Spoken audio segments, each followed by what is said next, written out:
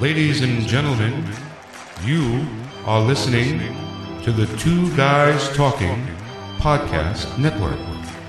Thank you.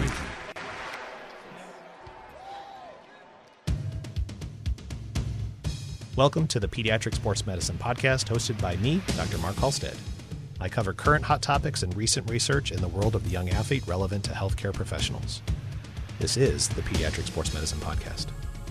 Chronic traumatic encephalopathy, otherwise known as CTE, it's a major topic when talking about the spectrum of things related to brain injury in sports.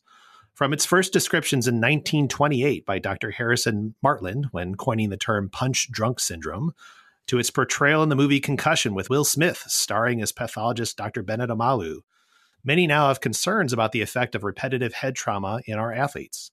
Today on the podcast, I'm joined by a former WWE wrestler, now researcher, who has taken a lead role in raising awareness of CTE. I'm Dr. Mark Halstead, your host, and this is the Pediatric Sports Medicine Podcast. My guest today is Dr. Chris Nowinski, a former Harvard football player who followed college with a career in professional wrestling in the WWE, which was ended due to a concussion. Chris is the co-founder and CEO of the nonprofit Concussion Legacy Foundation. He has also co-founded the Boston University CTE Center and Veterans Affairs, Boston University, and Concussion Legacy Foundation Brain Bank, where he leads outreach, recruitment, and education programs. Chris earned his PhD in behavioral neuroscience from Boston University School of Medicine and has authored over 30 scientific publications on concussions and CTE. Welcome to the podcast, Chris. Thanks for having me, Mark. So let's set the table for our listeners a little bit. You and I haven't always seen eye to eye on things, and that's okay. We have had some differing opinions on some things, but I think we do have a mutual respect for each of our works in the world of concussion. Years back, we had a lengthy and spirited Twitter debate. I remember you commented afterwards. You had sent me a direct message saying that was the longest Twitter debate you probably had ever had. And longest I will ever have. Huh? It's good. And I agree. My lesson. I've learned too that I stop. At the time, I wasn't so good with that, but I've learned my lesson, and my wife has been very good about helping me with that too. So, but I think what I've appreciated most is we've been able to push back each other a little bit. And I always felt it's been done with respect for each other, and we're not intending to put each other down here. I'm hoping today we can feel that we both can push each other a little bit. And I think we'll have a great discussion today about CT and just the state of sports when it comes to concussions. To start off with, I'd love our listeners to get to know you a little bit more. I've read Head Games, your book from 2007, talking about your story about football's concussion crisis, but others may have not. Tell our listeners a little bit about your journey in sports and how that morphed into your current position and passion about researching CTE. Well, first of all, let me say thanks for reading the book. So you're the one who read it. I wrote that book because I had a journey that's very similar to other people. I played contact sports my whole life, soccer, K through 8, football, high school, college, and then dabbled in professional wrestling with WWE. And during that time, I never had a diagnosed concussion until I had the one that ended my career. And the one that ended my career has caused basically permanent post-concussion symptoms. We are now 18 years later, and I still have a few things that I'd prefer not to have. Basically, the idea was I got hurt in June 2003. I didn't realize and appreciate that I had a concussion, even though I had extraordinary symptoms. I just knew enough to not be honest about them with the medical team. And I kept working and wrestling for 5 more weeks and working out every day, even though I couldn't last more than 10 minutes in the gym before getting nauseous, because I just didn't know any better. And after 5 weeks, I was honest only after I developed REM behavior disorder, which has stuck with me, and nearly injured myself jumping through a nightstand off of a bed because when I couldn't be woken from a dream that I was acting out. And long story short, 8th doctor I went to try to put Humpty Dumpty back together again was Dr. Robert Cantu. And he taught me so much in that first meeting because he was the first guy to say, they all asked, all the doctors I saw, how many concussions you had before this? My answer was 0. Dr. Cantu was the first guy to say, how many times were you hit in the head and you saw stars, or you had double vision, or you had ringing in your ears, or you forgot where you were, or this long, long list of symptoms. And I was like, well, geez, that happens all the time. That's just a normal good hit. and he was like, well, no, those are concussions by another name. And I was like, wow, I've been bashing my head out there for 19 years recklessly. And I can't believe I didn't know what a concussion was. And then he started talking to me about, well, if you had rested those concussions, you may not be in the situation you're in today. And there might be some long-term consequences. And I was just like, what? I'm like, Like I'm a college graduate with no idea what I was doing to myself, and I would have made different decisions. And that's what led to me becoming an advocate. Was just, I started asking around, and nobody that I played sports with knew this stuff. And I dug into it more and realized the NFL was pretty actively not telling the truth about this stuff. And that's why I thought I would take a stab at changing the conversation through that book, which no one read, which is why I had to start the Concussion Legacy Foundation to take everything I'd learned and actually try to change the culture. I find it really interesting when you had made the comment when you started there that you had never been diagnosed with a concussion before. The first thing I put never diagnosed. I wrote a little note to myself here because I was going to ask you and follow up on that because I'm like, wow, I go, that's pretty impressive that was your first one and that one's the one that put you out. But you have the exact same thing that we hear time and time again in our offices is that, people don't call it that, or it's how many diagnosed concussions have you had? Well, I've had 2 diagnosed ones. All right. Well, what about all those other times where you had troubles that were like concussions, but they weren't diagnosed? And people think that if it's been diagnosed by a physician, that's the only one that counts. Right. Which is interesting. And we're still having that issue today. I mean, that just as well as I do, that's still a struggle for us is to get that message across that we can't just rely on the diagnosed ones. We have to be talking about all those hits that you get that may produce some of those things, and they may be short lasting. They may not produce any symptoms at all, but the ones that you're just playing through are the problems. No question. Yeah. And the sad thing was I could remember a lot of them very specifically because I had remembered having to sit out some plays in football games, but not, because I couldn't see straight or the sky would often go orange on me. And in wrestling, I actually remembered one because I looked in the mirror and remembered I had a scar on my cheek because I got elbowed so hard it split my cheek open, and I didn't tag back into my match because I couldn't see. Mm-hmm. And my tag team partner for the WB fans, William Regal at the time, who's a straight shooter, was very mad at me for not tagging in because he'd understand why I wouldn't go in. But I was like, I just can't see. And I never told anyone about it because by the time I got to the locker room, I could see. And I was like, well, what's the point? So we glued my cheek together and I just never said anything. I'm interested in the comment that you made there too. Again, you talked about the whole sky going orange.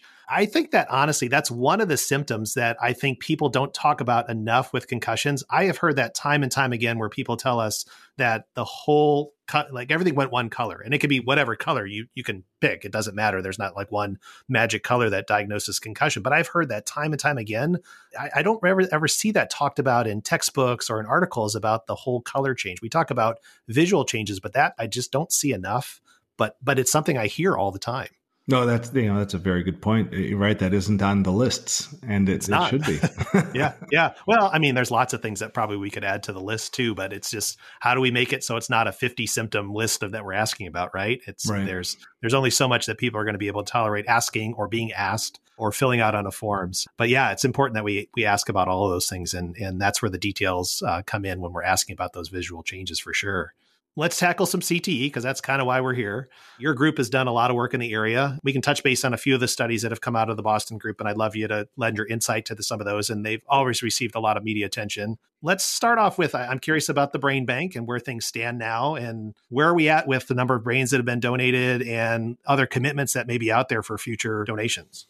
We actually just crossed over 1,000 brains donated. We are now operating at 200 brains a year, so basically more than half of our brain bank has come in the last 3 years. It's pretty extraordinary that we've been able to keep up.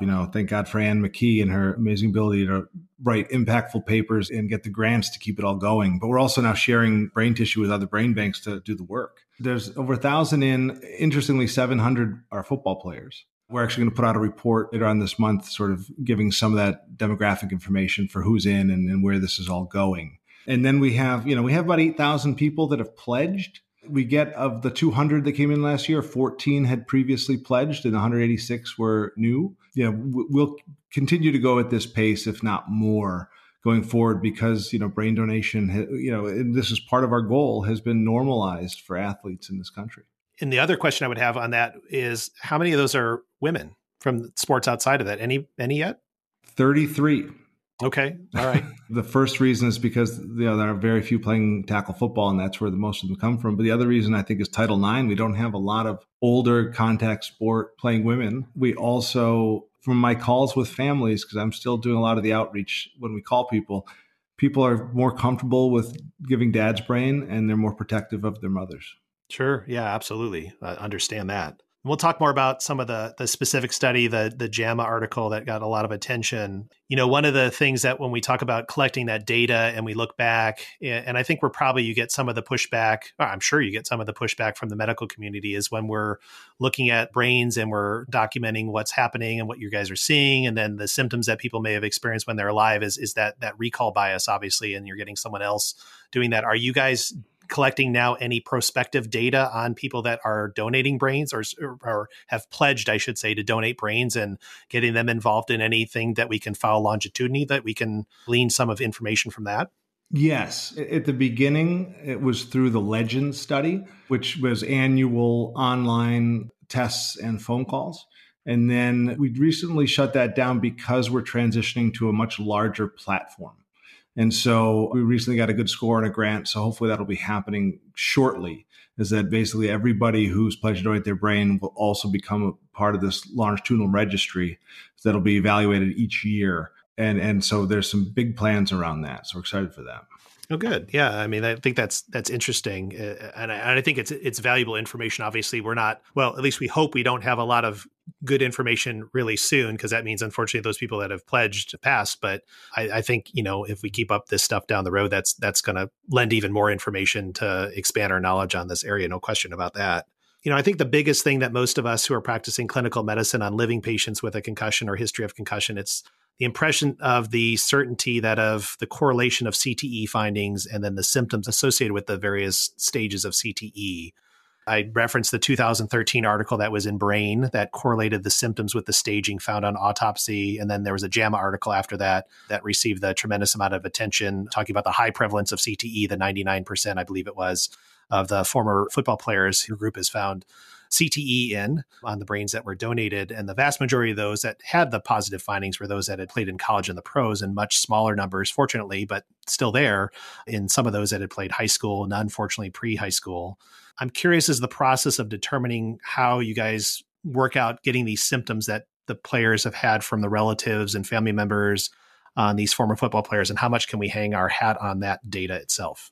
And this, again, it's the only way to get fast information, because as you stated earlier, if we want longitudinal information, we have to wait for people to die, and we get no insight into their earlier life and their midlife, because most people who are going to die soon are older. What we use is we use a lot of the scales that are used in living patients. The list actually that we ask the family informants, and it's spouses, children, so whoever knew the people best. And we rate the informants and the quality and how long they knew them and all that. Then we go through the geriatric depression scale, the Beck anxiety inventory, the neuropsychiatric inventory questionnaire, behavior rating inventory of executive function, apathy evaluation scale, cognitive difficulty scale, functional activities questionnaire, Brown-Goodwin aggression scale, and Barrett impulsiveness scale. And so all of these scales are used in this way all the time. And so we do have some confidence, although we recognize that, again, everybody's perspective on people is limited.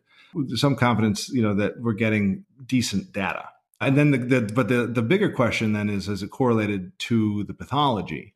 And so what we're doing is, we're reporting what the families give us and trying to tease out, are some of these symptoms caused by the specific CT pathology, and we're talking tau, or are we talking about, we've had some publications recently saying, well, there's actually a heck of a lot more going on inside the brain, whether or not it's the majority that also have TDP-43 issues, the people who have white matter rarefaction, all these other good percentage of the older folks, especially those with motor problems, have Lewy bodies. We're trying to sort of tease out what is causing these symptoms. And sometimes people who have these symptoms, have no pathology. But we're trying to really piece that all together. And a lot of it, part of the reason we put the BU CT Center where we did is because it's also one of the 30 federally funded our Alzheimer's disease research centers. So we're basically using the Alzheimer's model to try to understand CT and building off their decades of learnings. And I think that's the problem. And I know I've personally pushed back on you on some of this stuff too, is how do we correlate the findings on CTE, and how do we know for sure that correlates with what those people were having problems with while they were living? And I think that's always an issue. I actually, as you were going through all the inventories that you were talking about that you looked at, one of the things that just kind of popped into my head is we know, especially as you and I both as being males, and mental health being something that's oftentimes pushed under the rug for males, and particularly, I'm sure, male athletes. I'm curious, a lot of that stuff, I wonder how much of that's even under-recognized by the family members themselves, just because so many males try and hide those things. I mean, obviously, when it becomes much more prevalent, the anger issues and things like that, then it's going to be outwardly visible. But, the underlying depression or things like that, I mean, that may be stuff that we're truly under-recognizing in the big picture of things. Yeah, it would depend on who we're interviewing. If it's somebody who lived with the person for a long time, it's really hard to hide depression and anxiety and cognitive difficulties. So when you have a long-term spouse, you often really get the most insight. Sure. Yeah, absolutely. But children don't live with their parents. They often don't know. Yeah. They really don't. Yeah. I think the other part that always lends us pause is that when we talk about something like a pathological correlate, we know for sure in the sports medicine world, and you probably as an athlete, there's been plenty of studies that are shown out there where we have MRI findings of structural abnormalities and they don't produce any pain or they don't produce any symptoms. And there's, we can do that for any joint or body part in the body, no question about that. So then again, that's where the part comes in as far as how do we correlate those two. And that's where I personally struggle a little bit as far as trying to put those two together. I mean, I have no question that CTE, no question it exists. It's the harder part for me is trying to figure out how do we tease those two together. And I don't know. You guys are working on that more obviously than I ever would. So I'm interested just kind of where you guys are going with that as far as kind of teasing that out further. Yeah, no, I feel your pain. And what's most interesting to me, having sort of started really focused on concussions and talking to concussion and brain injury experts and then digging into the CT work, is that they're very different trainings. The difference between brain injury and neurodegenerative disease are sort of different philosophies and different ways of approaching the problem. And so usually when we have these discussions, it's rarely the neurodegenerative disease people who are complaining about the unknowns, because there's so many unknowns with all the neurodegenerative diseases. The things we think we know with confidence, we don't always know with confidence. Like, the average person thinks that when you go to the doctor and they tell you your parent has Alzheimer's, that they're certain. Yeah. And they don't realize, when people say we can't diagnose CT till you're dead. Well, you also can't diagnose Alzheimer's till you're dead. But we have, fifth, major iteration of a clinical diagnostic criteria that we can use that we know gets us right about 80% of the time. Yeah. Or if that. So one of those things that, if you start with the question of, okay, a lot of these people have dementia, something has to cause dementia. Right. A lot of it's neurodegenerative disease. There can be vitamin deficiencies. There can be, other things, traumatic brain injury, strokes. Those that we now have hundreds of the people who had CTE and CTE only in their brain and none of the other problems. And when they have stage 4, the most advanced pathological level that's been put forward by Dr. Ann McKee in the scaling system, over 90% of the time they have dementia. And that's an extraordinary correlation. So I don't think anyone questions that end stage CTE is causing dementia and causing cognitive problems. And so the debate becomes, when did those cognitive problems really start becoming a problem, and what else came with it? And part of the debate is around psychiatric symptoms. And there's a couple of different ways to look at that too. And I guess I'm sort of curious if you want to start to get into that area now. Oh yeah, no, I'd love to hear you talk about that a little bit as far as the psychiatric symptoms, and what you guys are seeing. Because that's been a big area of debate. Because on the one hand, we've reported that especially our young cases, when they die young, 20s, 30s, 40s, it's before the onset of significant cognitive problems. They don't have dementia that early. Although we do see people dying of dementia in their 50s, which is extraordinary in itself with CT. It's sort of mild cognitive problems, plus we're seeing mood disorders, major depression issues, behavioral problems. And the question is it CTE that's causing that? Is it some other aspect of all the concussions they took? Is it some other aspect of the pathologies that come with repetitive brain trauma? I think the answer is it's sort of different for everybody. And there is a long history of understanding that psychiatric disorders do appear in early stage similar diseases and then disappear in end stage diseases. The best example, there's a wonderful graphic by Leah Grinberg and her team at UCSF looking at the pathology of the locus coeruleus in the brainstem in all Alzheimer's disease patients by Braak stage, which is the staging system for Alzheimer's disease, and their symptoms. And what they found is that if you just looked at end stage Alzheimer's disease at the end stage, when they had dementia, there is no increased depression, anxiety, sleep disorders, appetite disorders, and agitation. That's not there. And it's not there before they get Alzheimer's pathology. But surprisingly, it does show up in early stage 1, 2, 3, and 4. Or actually just 1 and 2 out of those 6. Most of them, there you have elevated depression, elevated anxiety, elevated sleep disturbances, and elevated appetite dysfunction in early stage Alzheimer's. That eventually goes away. And that to me, and I always show this paper to people who say that the psychiatric symptoms aren't real, to say, no, actually they are. It just depends on when you look. Mm-hmm. And so when I see work like that, which is very impressive work involving very cutting edge imaging of tau pathology in a very specific area of the brain that is involved in regulating a lot of these things, you realize that it's certainly the same case for CTE, because interestingly, the locus is also the most involved area of the brain in early stage CTE with tau pathology besides the frontal lobe. I think in a lot of these cases, it is CTE pathology driving psychiatric symptoms. And that's why that is the chief complaint of the people who are dying and being diagnosed with CTE in their 20s, 30s, and 40s.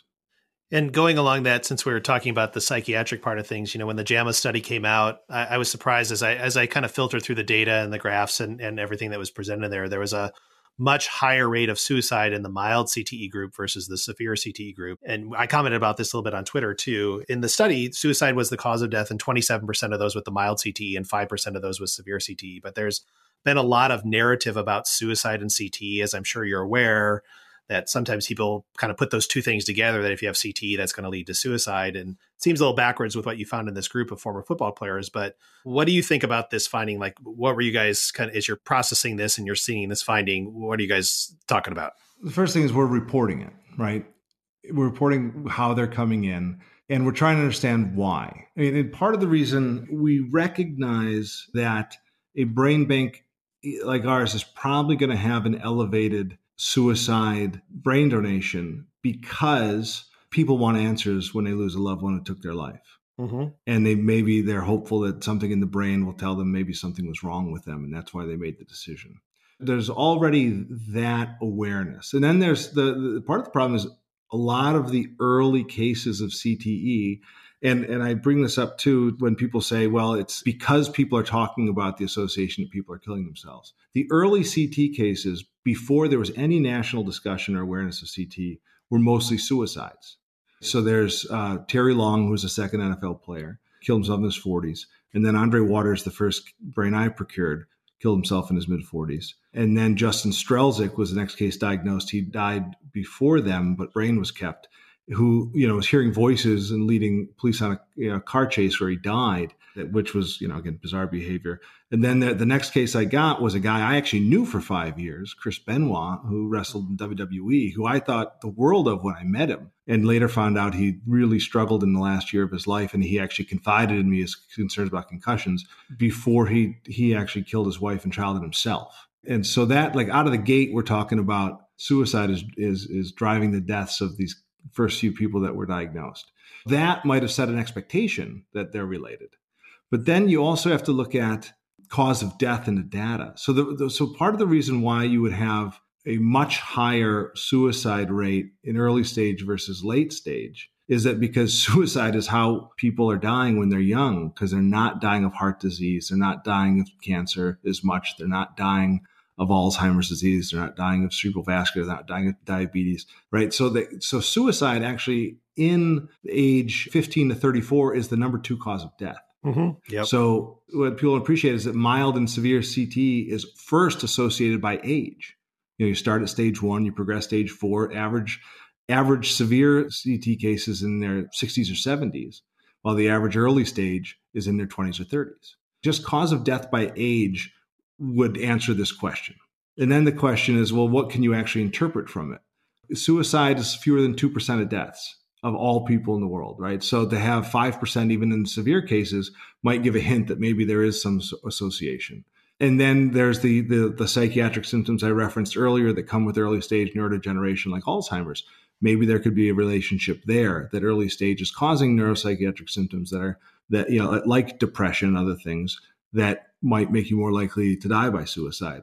So when I talk to suicide experts about this, and I was just on a call before this with the head of the NFL Lifeline, the biggest, big suicide prevention organization. They believe that CTE would absolutely increase your risk of suicide.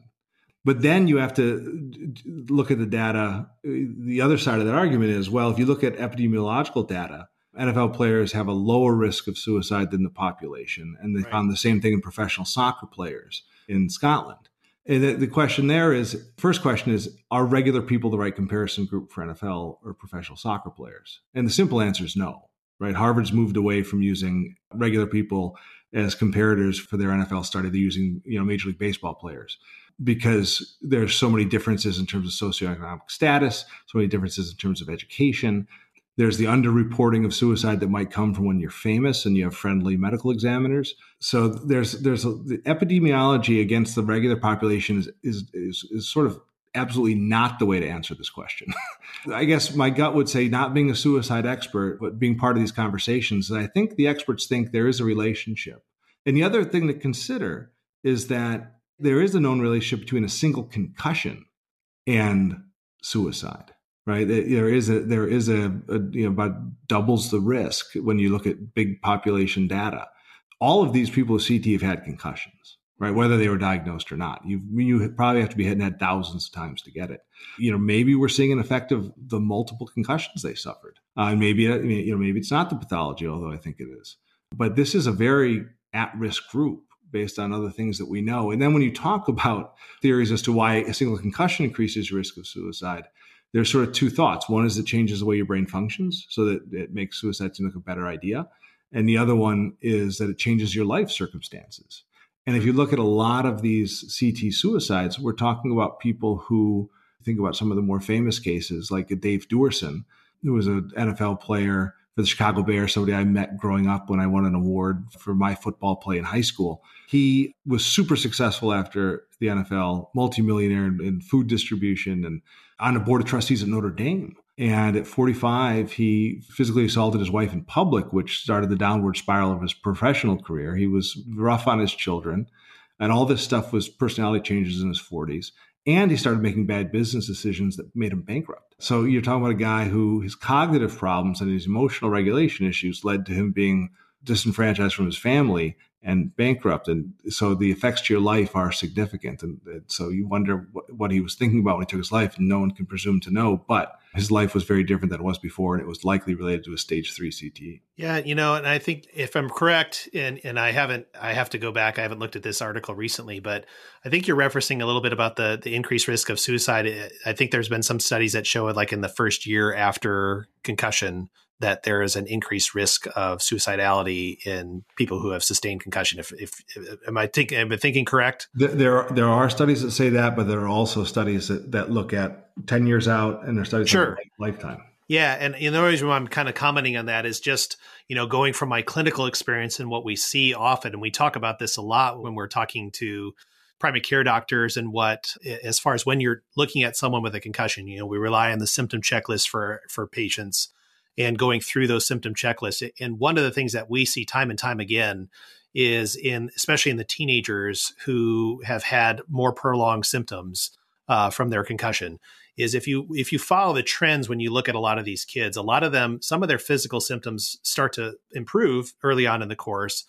But they may have not a lot of the mental health symptoms that we see down at the bottom of our typical checklist. And then as time goes on, we start to see those elevate. The question always comes out there, well, what's the chicken and what's the egg? Was it the concussion that caused those problems? Or is it because they felt crummy for such a long period of time? And sometimes, depending on the messages they may get from a provider or how they're talked about managing their concussion, Are we seeing the elevation of the mental health problems because of they have despair because they don't feel like they're ever going to get better or things? It's an interesting kind of dialogue to have there, because I see that trend, and I talk about it all the time when I give talks about concussion. Is you can't just rely on looking at a concussion symptom score and just look at the score and say, are they improving or not? You got to look at the trends of what's happening over time with these individuals, because we clearly see a lot of that morphing where kids become a lot more of the anxious, depressed kids that month later after their injury, if they're still having symptoms at that point.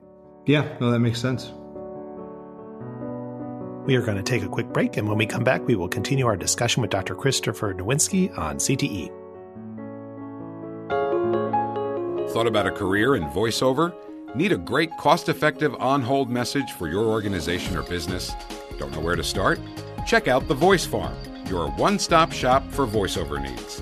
Check it out now by accessing The Voice Farm at voicefarmers.com and see what difference can be made with a company that is truly outside the box. From the Voice Box. voicefarmers.com. That's voicefarmers.com.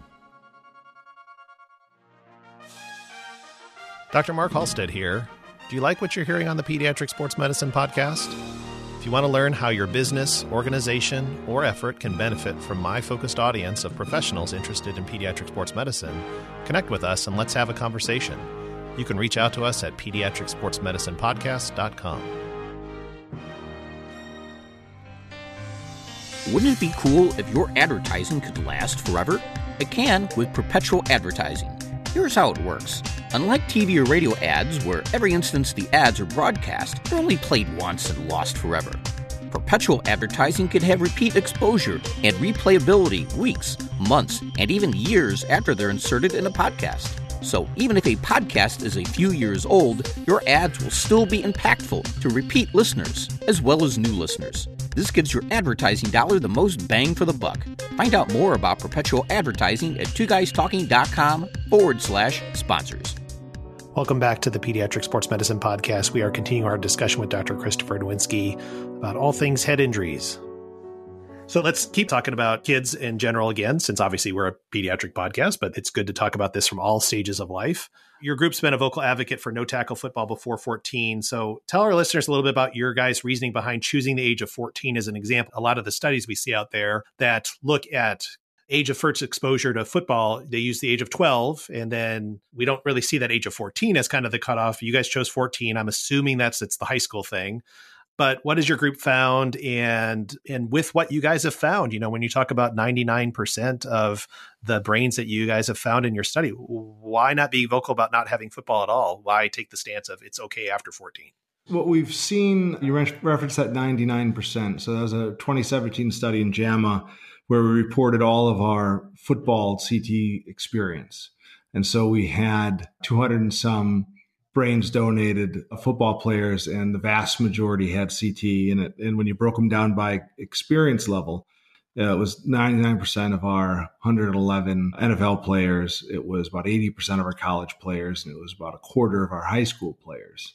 And we've then, now that number of brains is much higher, and we published last year that there's a relationship between years of play and CT risk. And it looks very similar to the relationship between years of smoking and lung cancer risk, right? It's a dose-response relationship. It's probably somewhere between, we published it was about 30%. It may not be that high, but it's in that range of, it's definitely double digits. Each year, your odds increase. And so if that's the answer, and if you want to prevent CT, you do the same thing you did with smoking, is you start at a higher age. We live in a country right now where there's over 1 million kids before age 12 playing tackle football. And there's another 1 million playing in high school, and there's many, many fewer playing after age 18. Sure. If we want to prevent CT cases, you're talking about, can you cut a few years off of people's careers? And you would actually prevent a huge percentage of CT cases. So we said, let's do what we can to aggressively try to prevent CT by changing how you play. And so the reason, 14 is, it is primarily partially because of the changes that come with high school. So actually I'm staring at an infographic we made that has about 10 different categories. Why tackle football is worse for you than as a youth than in high school. And then we'll address this high school safe. It's all about biomechanics. A kid's body is not designed to take hits to the head. When you're 5 years old, your head to body ratio is, your head is basically 4 times larger compared to your body than it will be at 14, right? Like, you just look at the kid sitting across the room. If you're listening to this, your kid has a giant head. I experienced this last night with my 2.5-year-old daughter wearing a headband that she made her aunt wear, my sister-in-law, and they swapped them and they both fit.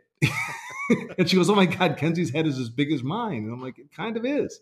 So when you think about the trauma, we say we think kids at 5 years old, when they're running into each other, they don't hit that hard. But in reality, when you're taking a giant head and driving it into another giant head, the brain moves quite quickly and far. And the energy that goes in the brain is actually very similar to what happens when you're an adult. So specifically, football is very dangerous for kids because they're human bobbleheads. Yeah, and then exactly.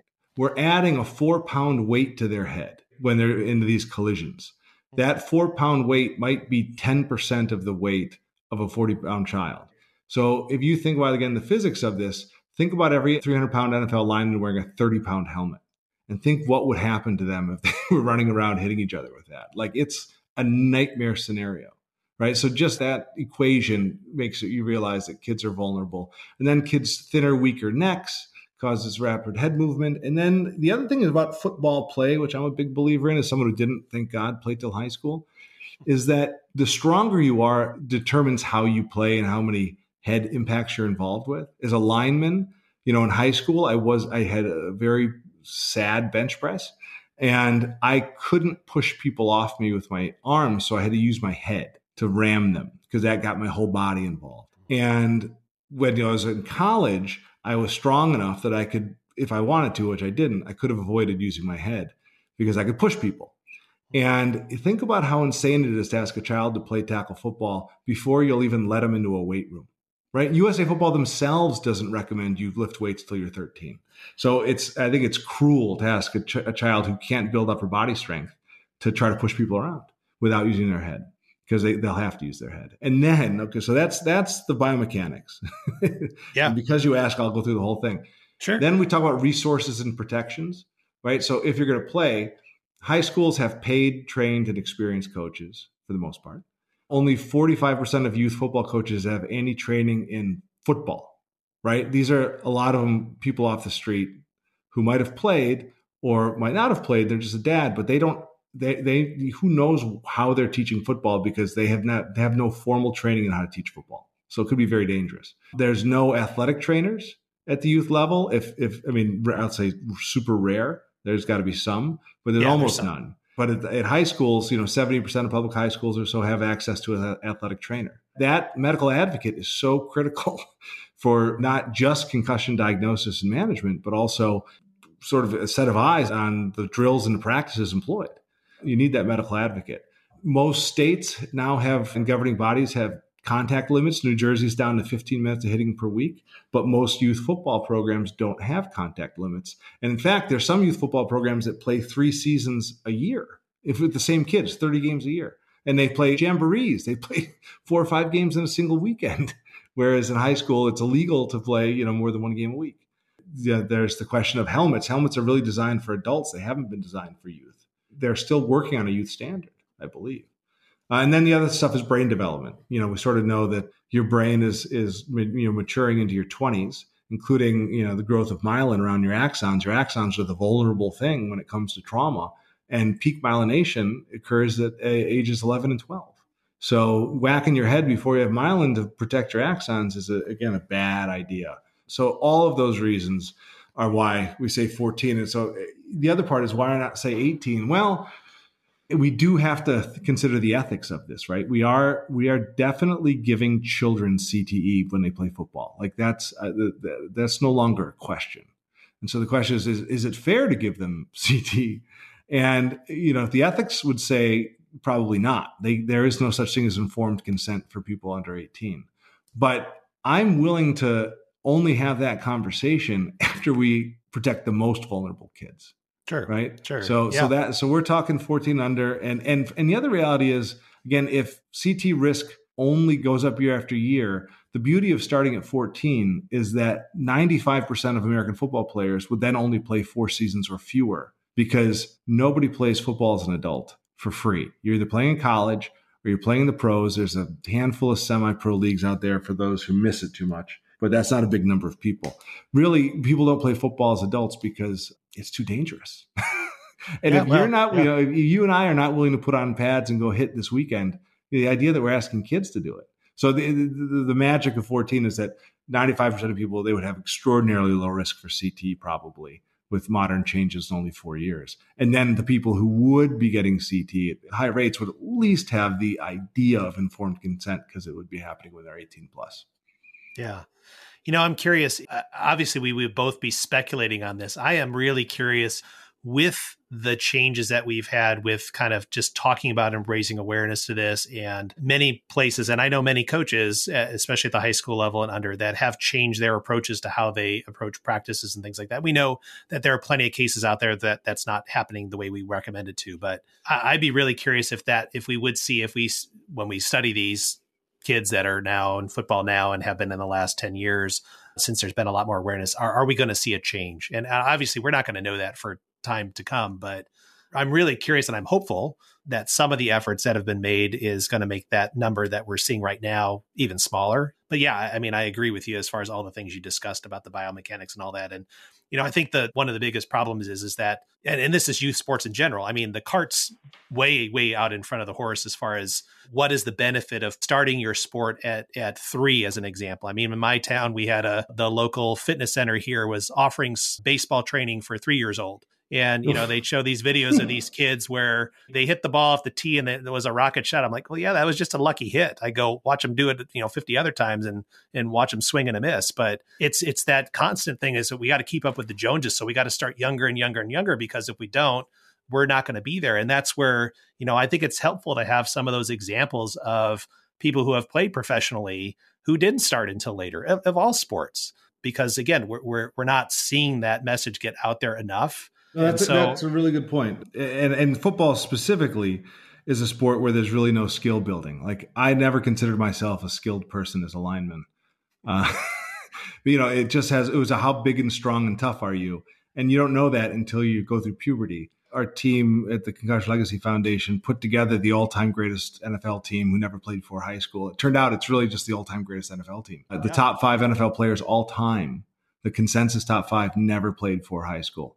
Jerry Rice, Jim Brown, Walter Payton, Lawrence Taylor, Tom Brady never played before high school. And we try to make that point to parents too. Like, even if you you might fall behind skating and ice hockey, you might fall behind on some of these sports, but football you can pick up on a dime. There are people in the NFL who didn't play until their 20s. Yeah. Well, but even when you talk about falling behind for skating and ice hockey, you could still be a skater and not have to do contact, right? I mean, exactly. You can develop your skating skills. You can develop obviously there's a reason why we call certain positions in football skilled position players as opposed to not right. The linemen, we don't put them in that category. I don't know, it's just brute strength. That was very rude. Bigness, right? Sorry. But it's what it's called, right? Who's the skilled position players? You're not getting drafted on a fantasy team as a lineman typically, unless your team does that. So if you're looking for sack stats, but it's not that they're not skilled. I mean, we know it. I mean, no, I know. Good golly, I was around them for 11 seasons in the NFL, watching these guys play, and just the phenomenal beasts and freaks of nature that they are physically. I mean, it's amazing. So it's an interesting discussion, and I know there's been lots of pushback from, and we can even talk about this, the American Academy of Pediatrics statement on tackling in football. Worst statement ever. Well, yeah, and. Yeah, I mean, we can have all sorts of discussions about that. And it's interesting when we talk about that, because there's lots of things that came out about that statement, and as far as not picking a specific age and things like that. And, I don't know. We're not being anywhere close to the statements they made about checking in ice hockey or boxing for children. It was another planet. Right. And again, and again, I'm not trying to defend the statement, Chris, but I'm also just stating the facts as far as where we had the data. They've studied hockey and the effects of changing collisions in body checking. And we know that the data is there. There wasn't that great of data from football because no one's looked at it as far as does it change the rate of concussions and things like that. But yes, we can't discount the fact that there are the repetitive hits to the head. So no question about that. So yes, Well, that's a good chance to plug the new CDC data that was out this week. Right. Yeah, I saw it. Which is fascinating. God bless the CDC. They finally did a study where they put sensors on helmets for kids and measured concussions because the youth football community was promoting this one really super terrible study out of Iowa that claimed that a flag and tackle had similar concussion rates when it was, there were no medical people at these things. It was just coaches, whether or not they put into the app that they had concussions. It was fake news if I ever heard of it.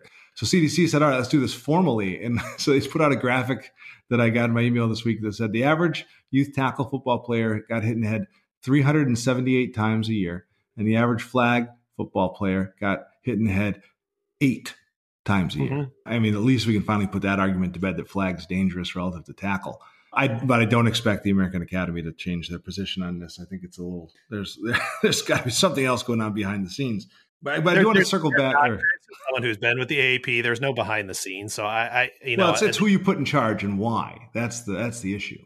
Even if you put a football advocate in charge of the statement, you're going to get the statement that you get. And that's the issue. But the other side is, I want to go back to what you were saying before. There's no need to trash the AAP. They do great work. Yeah. Just have one statement I disagree with. You mentioned, are the changes that we made in football going to lead to better outcomes? And the answer is, I hope. But there's two things caveats you have to add to that. One is that if we cut CT rates in half, we're going to be disgusted by the CT rates we have, right? Once we can diagnose this in living people. One of the things that came out of our study of 110 and 111 with NFL players was it was 10% of NFL players who died over the study period had CTE. And that's a huge number. You shouldn't discount it. But we now get 40% of NFL players' brains who die. Mm-hmm. So when we publish that data, when that study's complete, I mean, how will the world react if it's more like that number? Yeah. I mean, that would be concerning. But just the other point I want to make, and I'll yield back the floor in your podcast. All of the changes that we're making in football to make it safer and have fewer hits may be offset by bigger, stronger, faster, the better training methods. So it still could be getting worse because these kids at every age level are in the weight room earlier. They're definitely we all know they're statistically bigger. We all know they're statistically faster. We all know they can deliver bigger hits.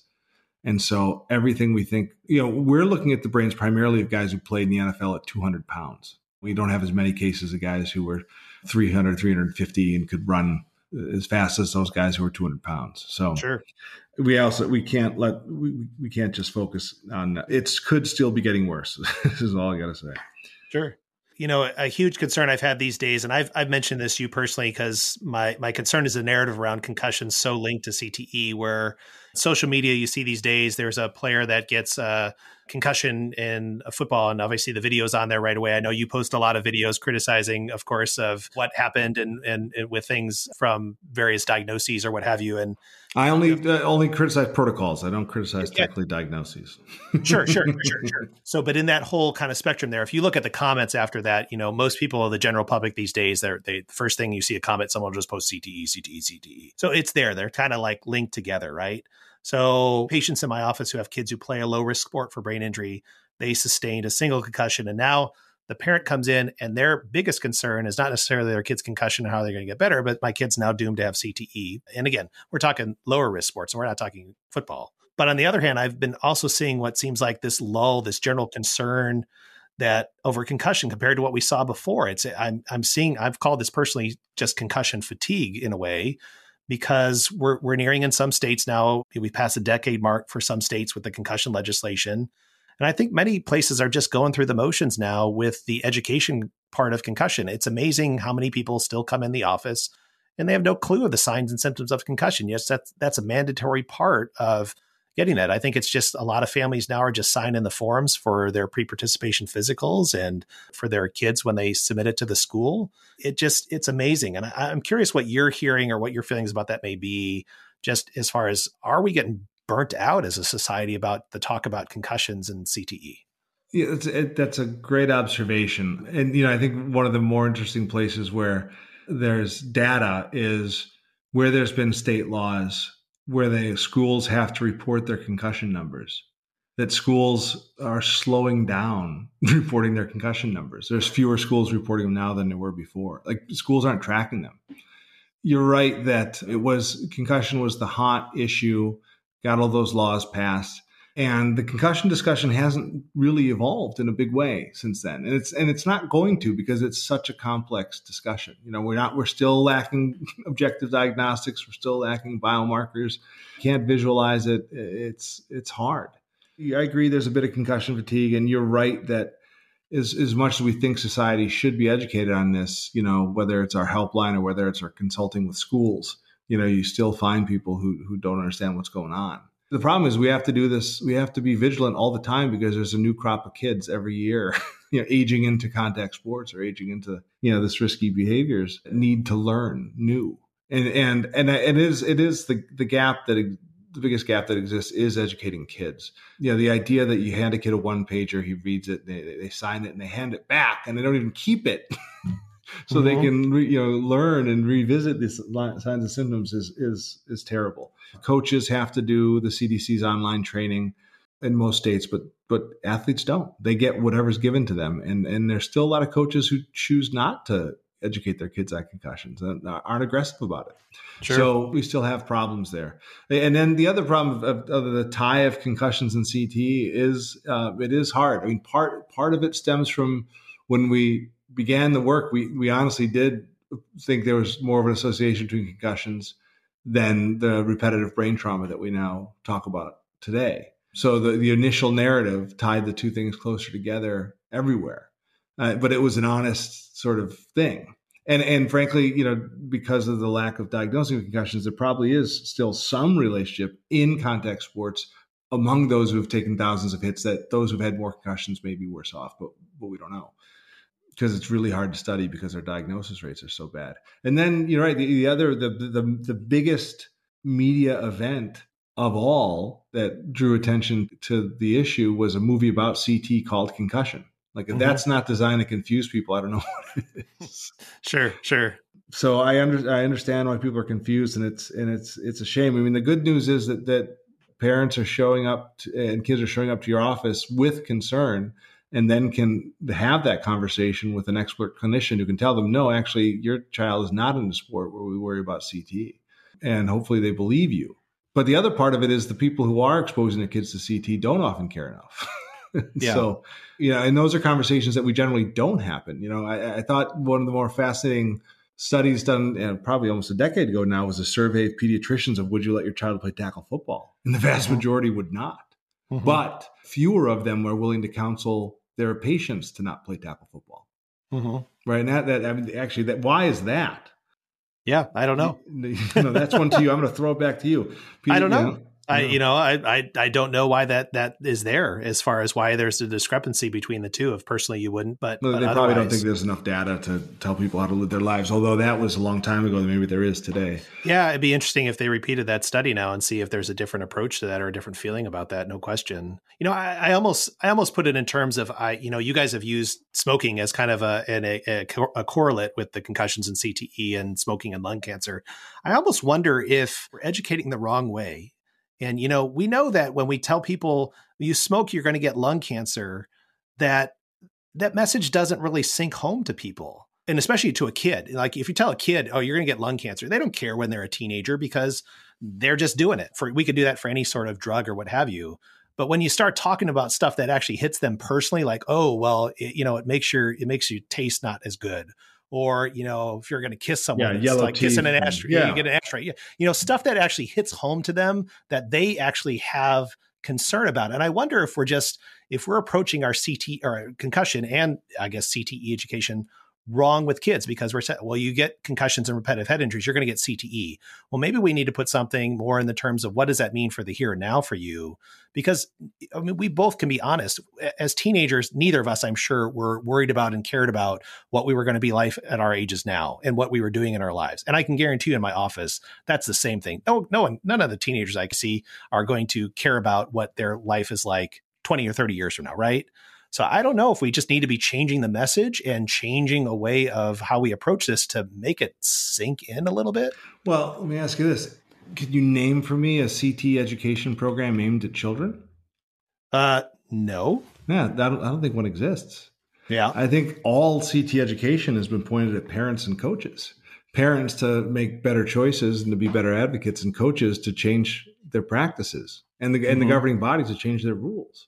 Because I think we all recognize that a 10-year-old can't possibly understand that hitting their head today over and over again when it doesn't cause pain, acute pain, could destroy their lives 50 years down the road. I think that's just widely accepted. So we have not created a CTE education program for kids because it's not the kind of thing you should be putting in a kid's head necessarily. Right. People can't understand it. I mean, adults, some doctors don't seem to understand CTE.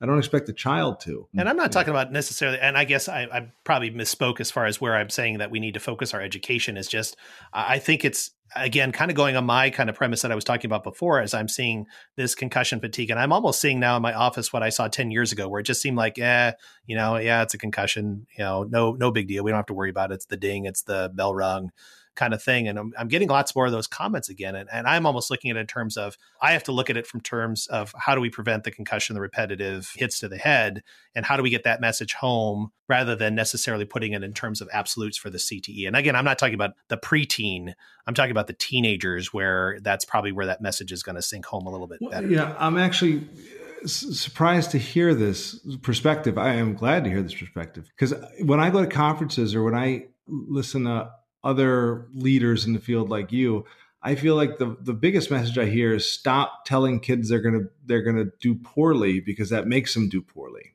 And this nocebo effect and all this stuff that is literally making the rounds at all the conferences.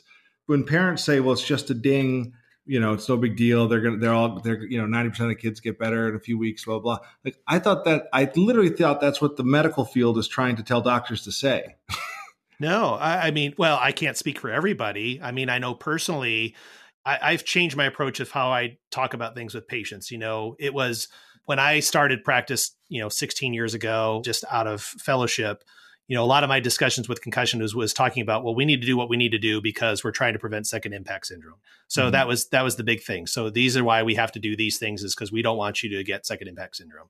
And I'm not talking about the nocebo effect, but if I tell someone that if they come in with a concussion and I don't expect you to recover and this is going to take you forever to get better, well, I know what's going to happen to most of those patients. I've seen it. I've seen it clinically happen. But if I put things for their recovery and what I expect to happen with them in the short term, okay, I'm not talking about the long term.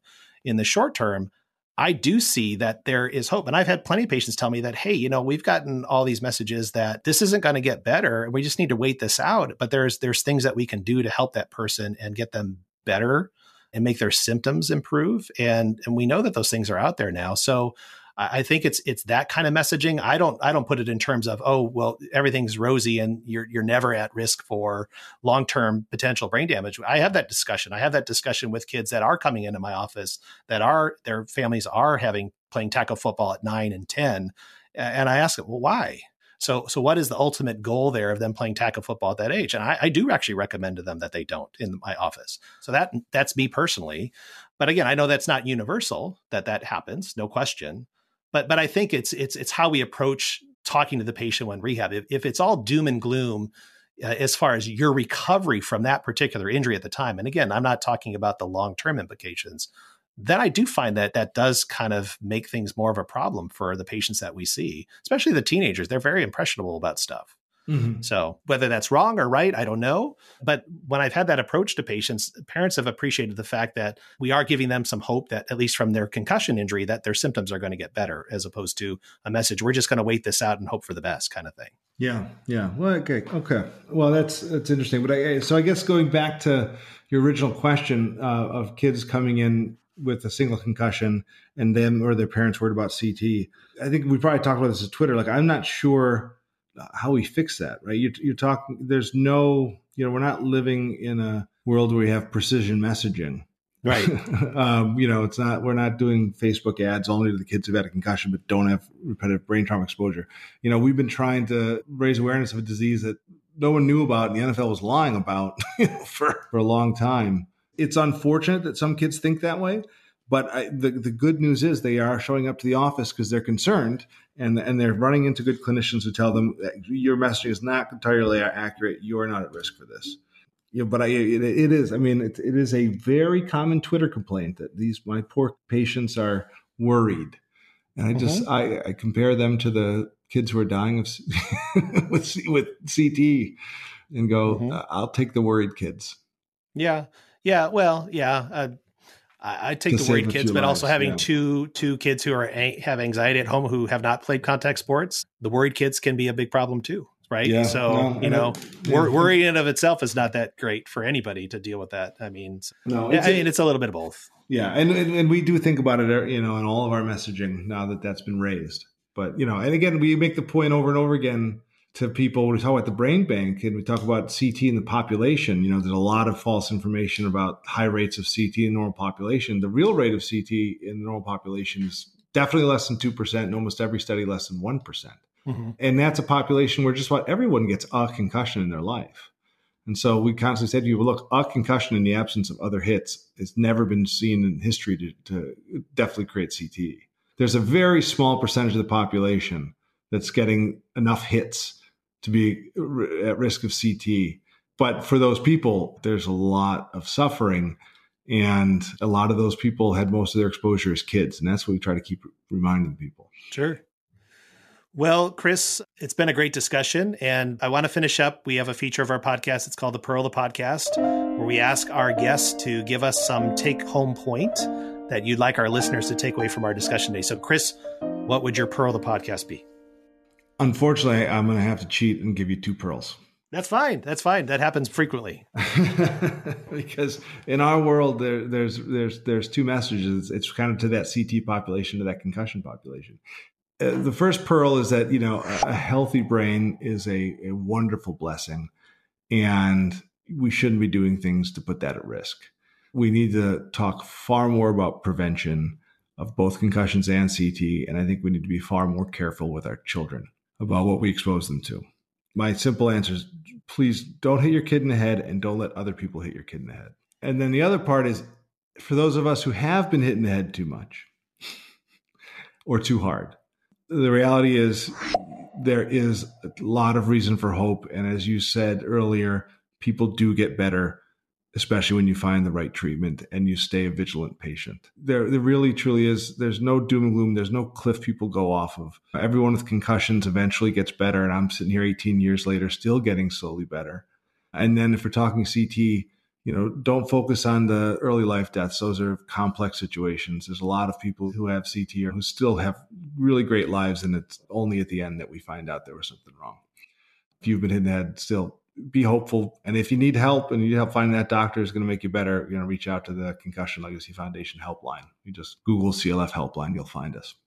Thank you, Chris. I appreciate the discussion today. It's someone who's helped to move our field forward in the area of chronic traumatic encephalopathy, and also especially in light of this being Brain Injury Awareness Month. And so be sure to check out all of our episodes at pediatricsportsmedicinepodcast.com. You can follow us on Twitter and Facebook as well.